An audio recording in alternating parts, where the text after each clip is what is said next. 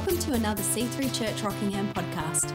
For more information about C3 Rockingham, please visit www.c3r.org.au. What is happening right now as Bethany walks around the double anointing and the old anointing is, I want you to think about that, because here we look in Acts chapter 3 that Jesus said, we'll read from verse 19, I believe it is. My device ain't going to work, so I'm just going to have to wing it. Can I wing it with you guys?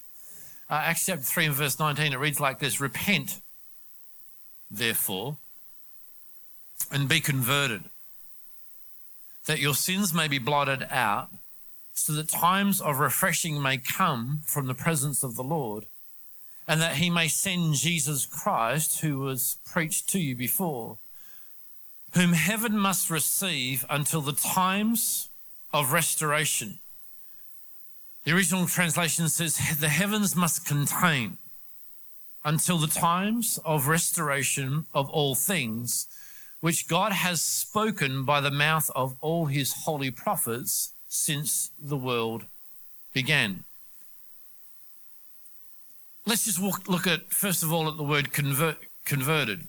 Repent and be converted. It literally means to be changed. In fact, if you look in the original text at the definition, it means repent and turn to God. Two words get bad raps in Christendom. The first one is repent. It's often portrayed as a negative word, but it's actually a positive word. It actually means to turn away from and turn to.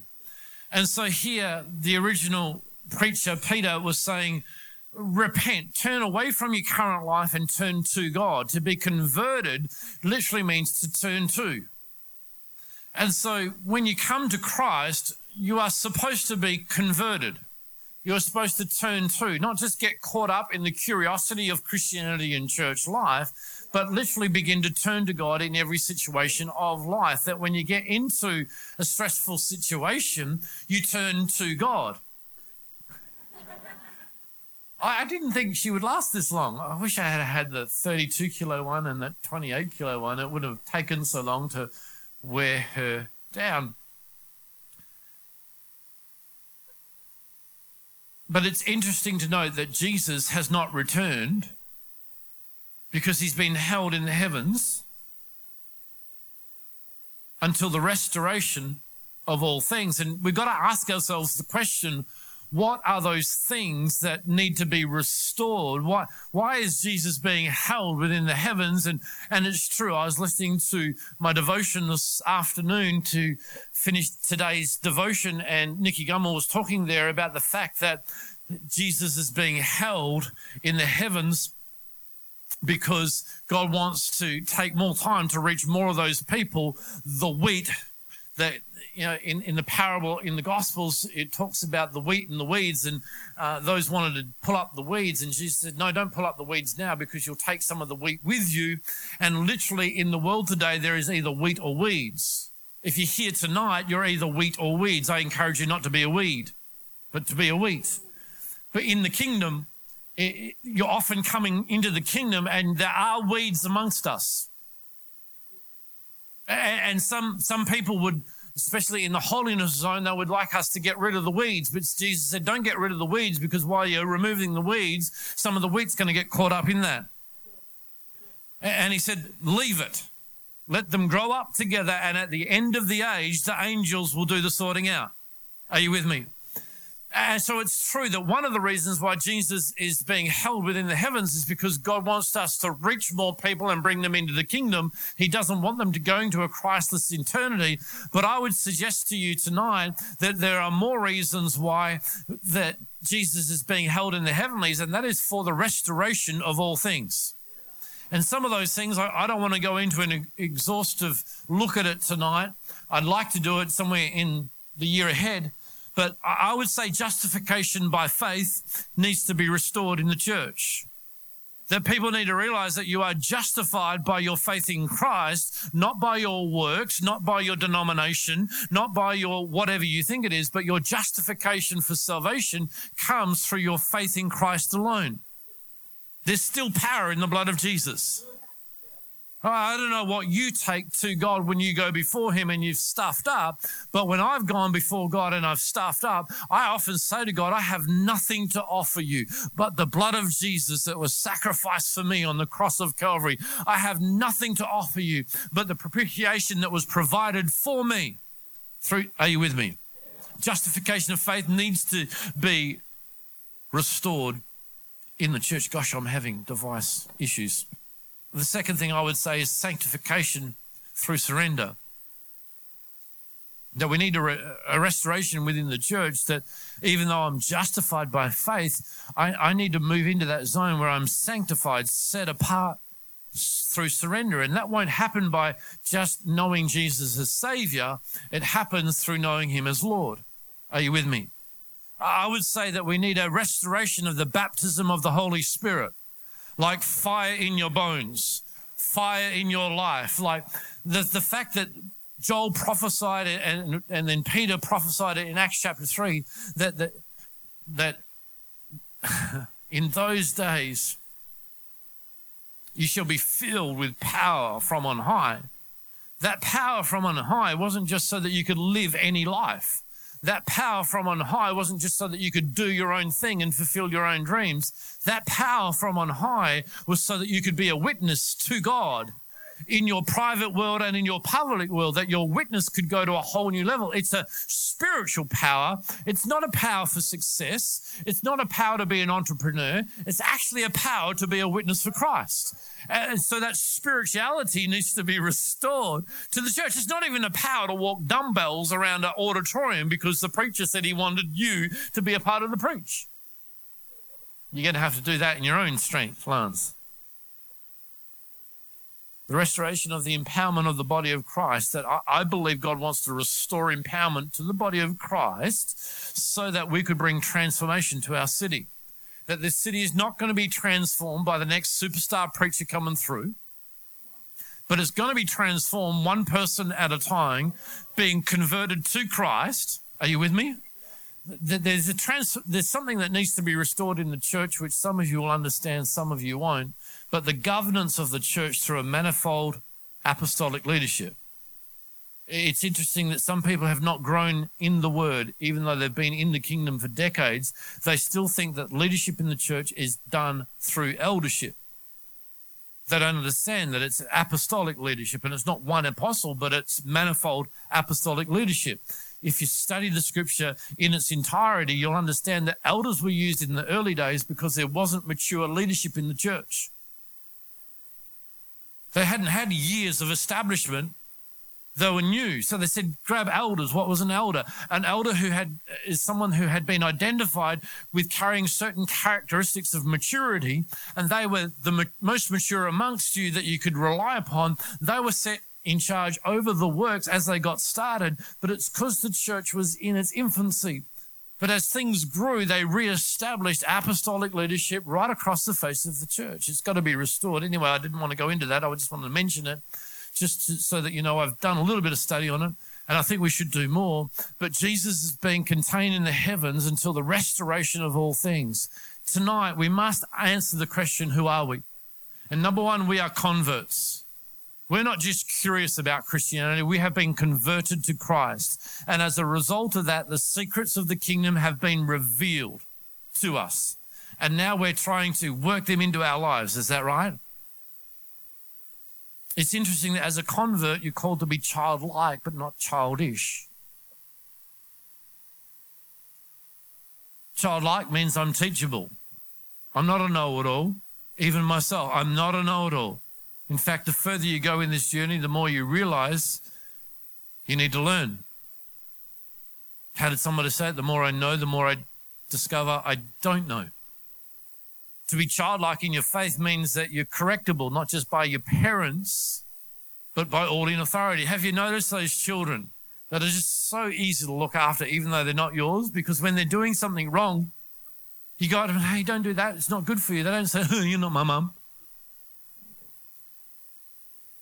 Unless they're my grandchildren. No. If you're childlike, not childish, you're able to be corrected by anyone.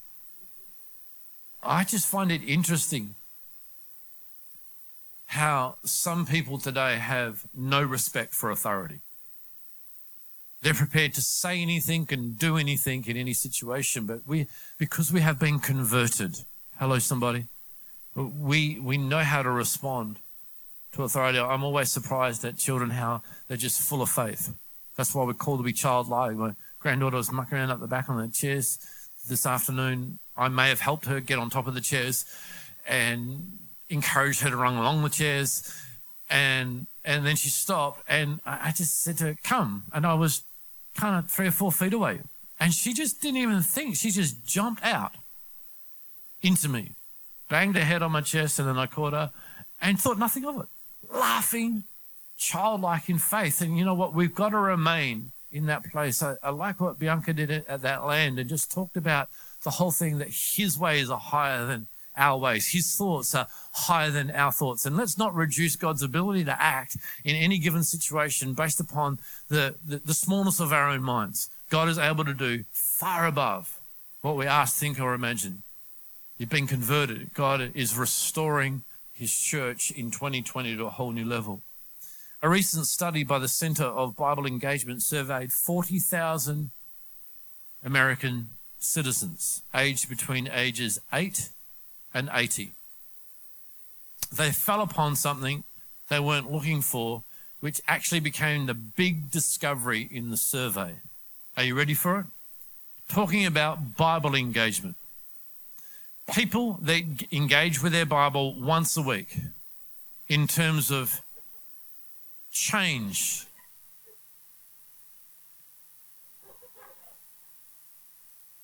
Team effort. When we look at change in a person's life, someone that's been converted, someone that engages with their Bible once a week, that once a week could be like now, opening your Bible to listen to the preacher. Negligible, no change in the person's life. If they engaged in their Bible twice a week, and when we look at engagement, I would suggest that the minimum time of engagement would be 20 minutes. 2 times a week, no change, negligible. 3 times a week, engaging with their Bible 3 times a week. Again, negligible, except there was a bit of a blip on the survey, like a heartbeat. If you're engaging in your Bible 3 times a week. The thing that blew them away during the studies, they weren't looking for this, they were actually doing this study for other reasons, but when engagement went to 4 times a week, the change in the individual's life went off the chart. Would you like to hear some of the change that took place? Listen to this. This is studying 40,000 people aged between 8 and 80 years old. At 4 times a week, the feeling of loneliness dropped 30%. Anger issues dropped 32%. Bitterness in relationship dropped 40%. Alcoholism dropped 57%. Feeling spiritually stagnant dropped 60%. Viewing pornography dropped 61%. That's important. Sharing of a person's faith went up 200%. Becoming a disciple maker went up by 230%. I thought that study did a better job than I could ever do in just continuing to tell us that this book that we have in our hand, or that app that you have on your phone, it is the most valuable source that you can go to on a day. When it talks about converting, turning to God, some of us say, I don't know how to turn to God in a situation. It's really easy. Open the pages, turn on the app. Hello, somebody. If you'll just get into the zone where you'll engage in the Bible in a very real way, you'll notice, imagine. I don't have to imagine, actually. I experienced it. I exposed myself to pornography at 12 years old, prior to Christ. That took me on a spiral that was dangerous and terrible for many years. When I got saved, this won't be a shock, that problem did not go away because I gave my life to Jesus. That problem went away when I got to the place at about 21 years old where I could not live without my Bible. I had read an account of Smith Wigglesworth that he would not eat food naturally until he partook of the word spiritually. So because of where I was working at that time, smoko, lunchtime and all those things, I would not have my smoko until I read a chapter of the Bible.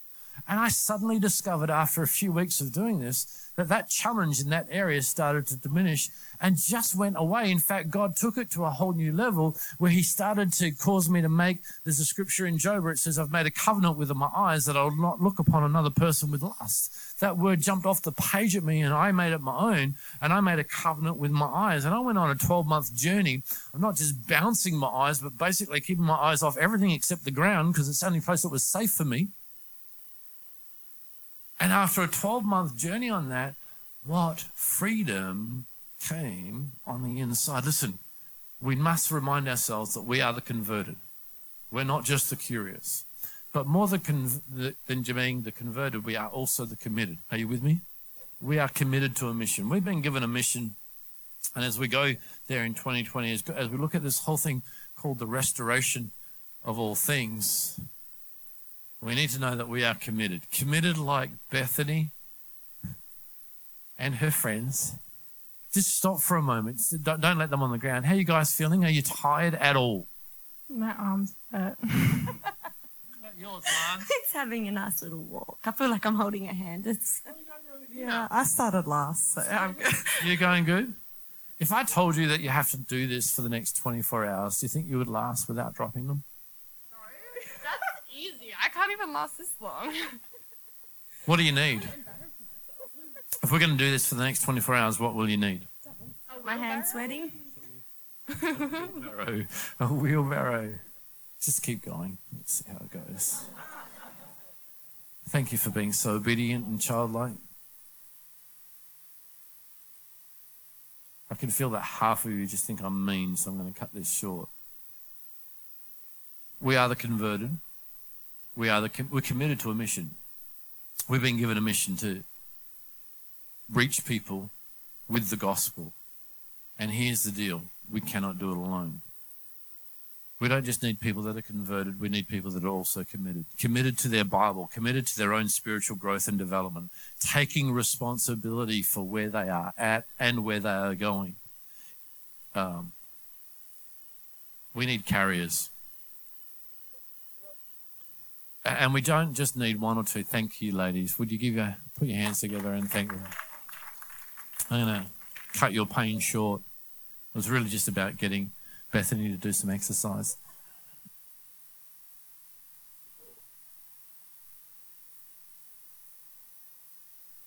But you've got to know this, where we're going in 2020 as a church, we are carriers of a vision, and that vision is to be Bible-believing, people empowering, and soul winning.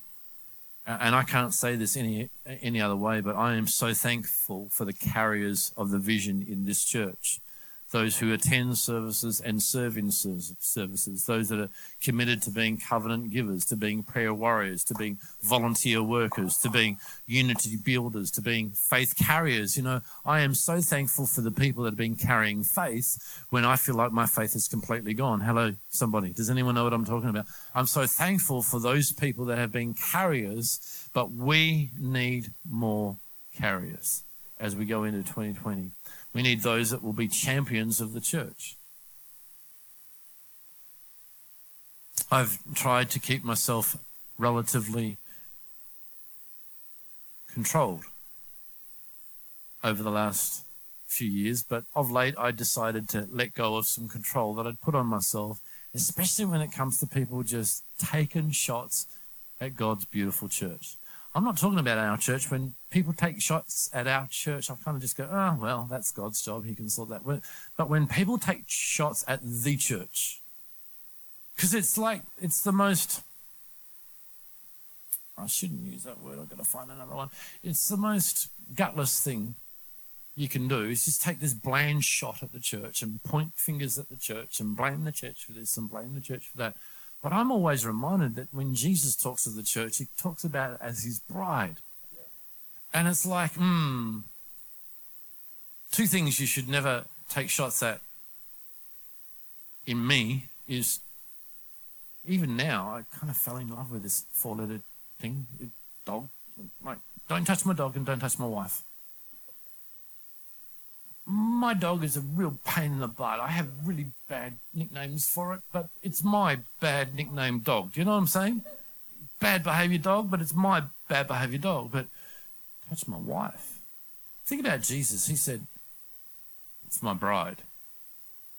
You just need to be reminded. And I know the church has a lot of things that needs to get sorted out and fixed up. Are you with me?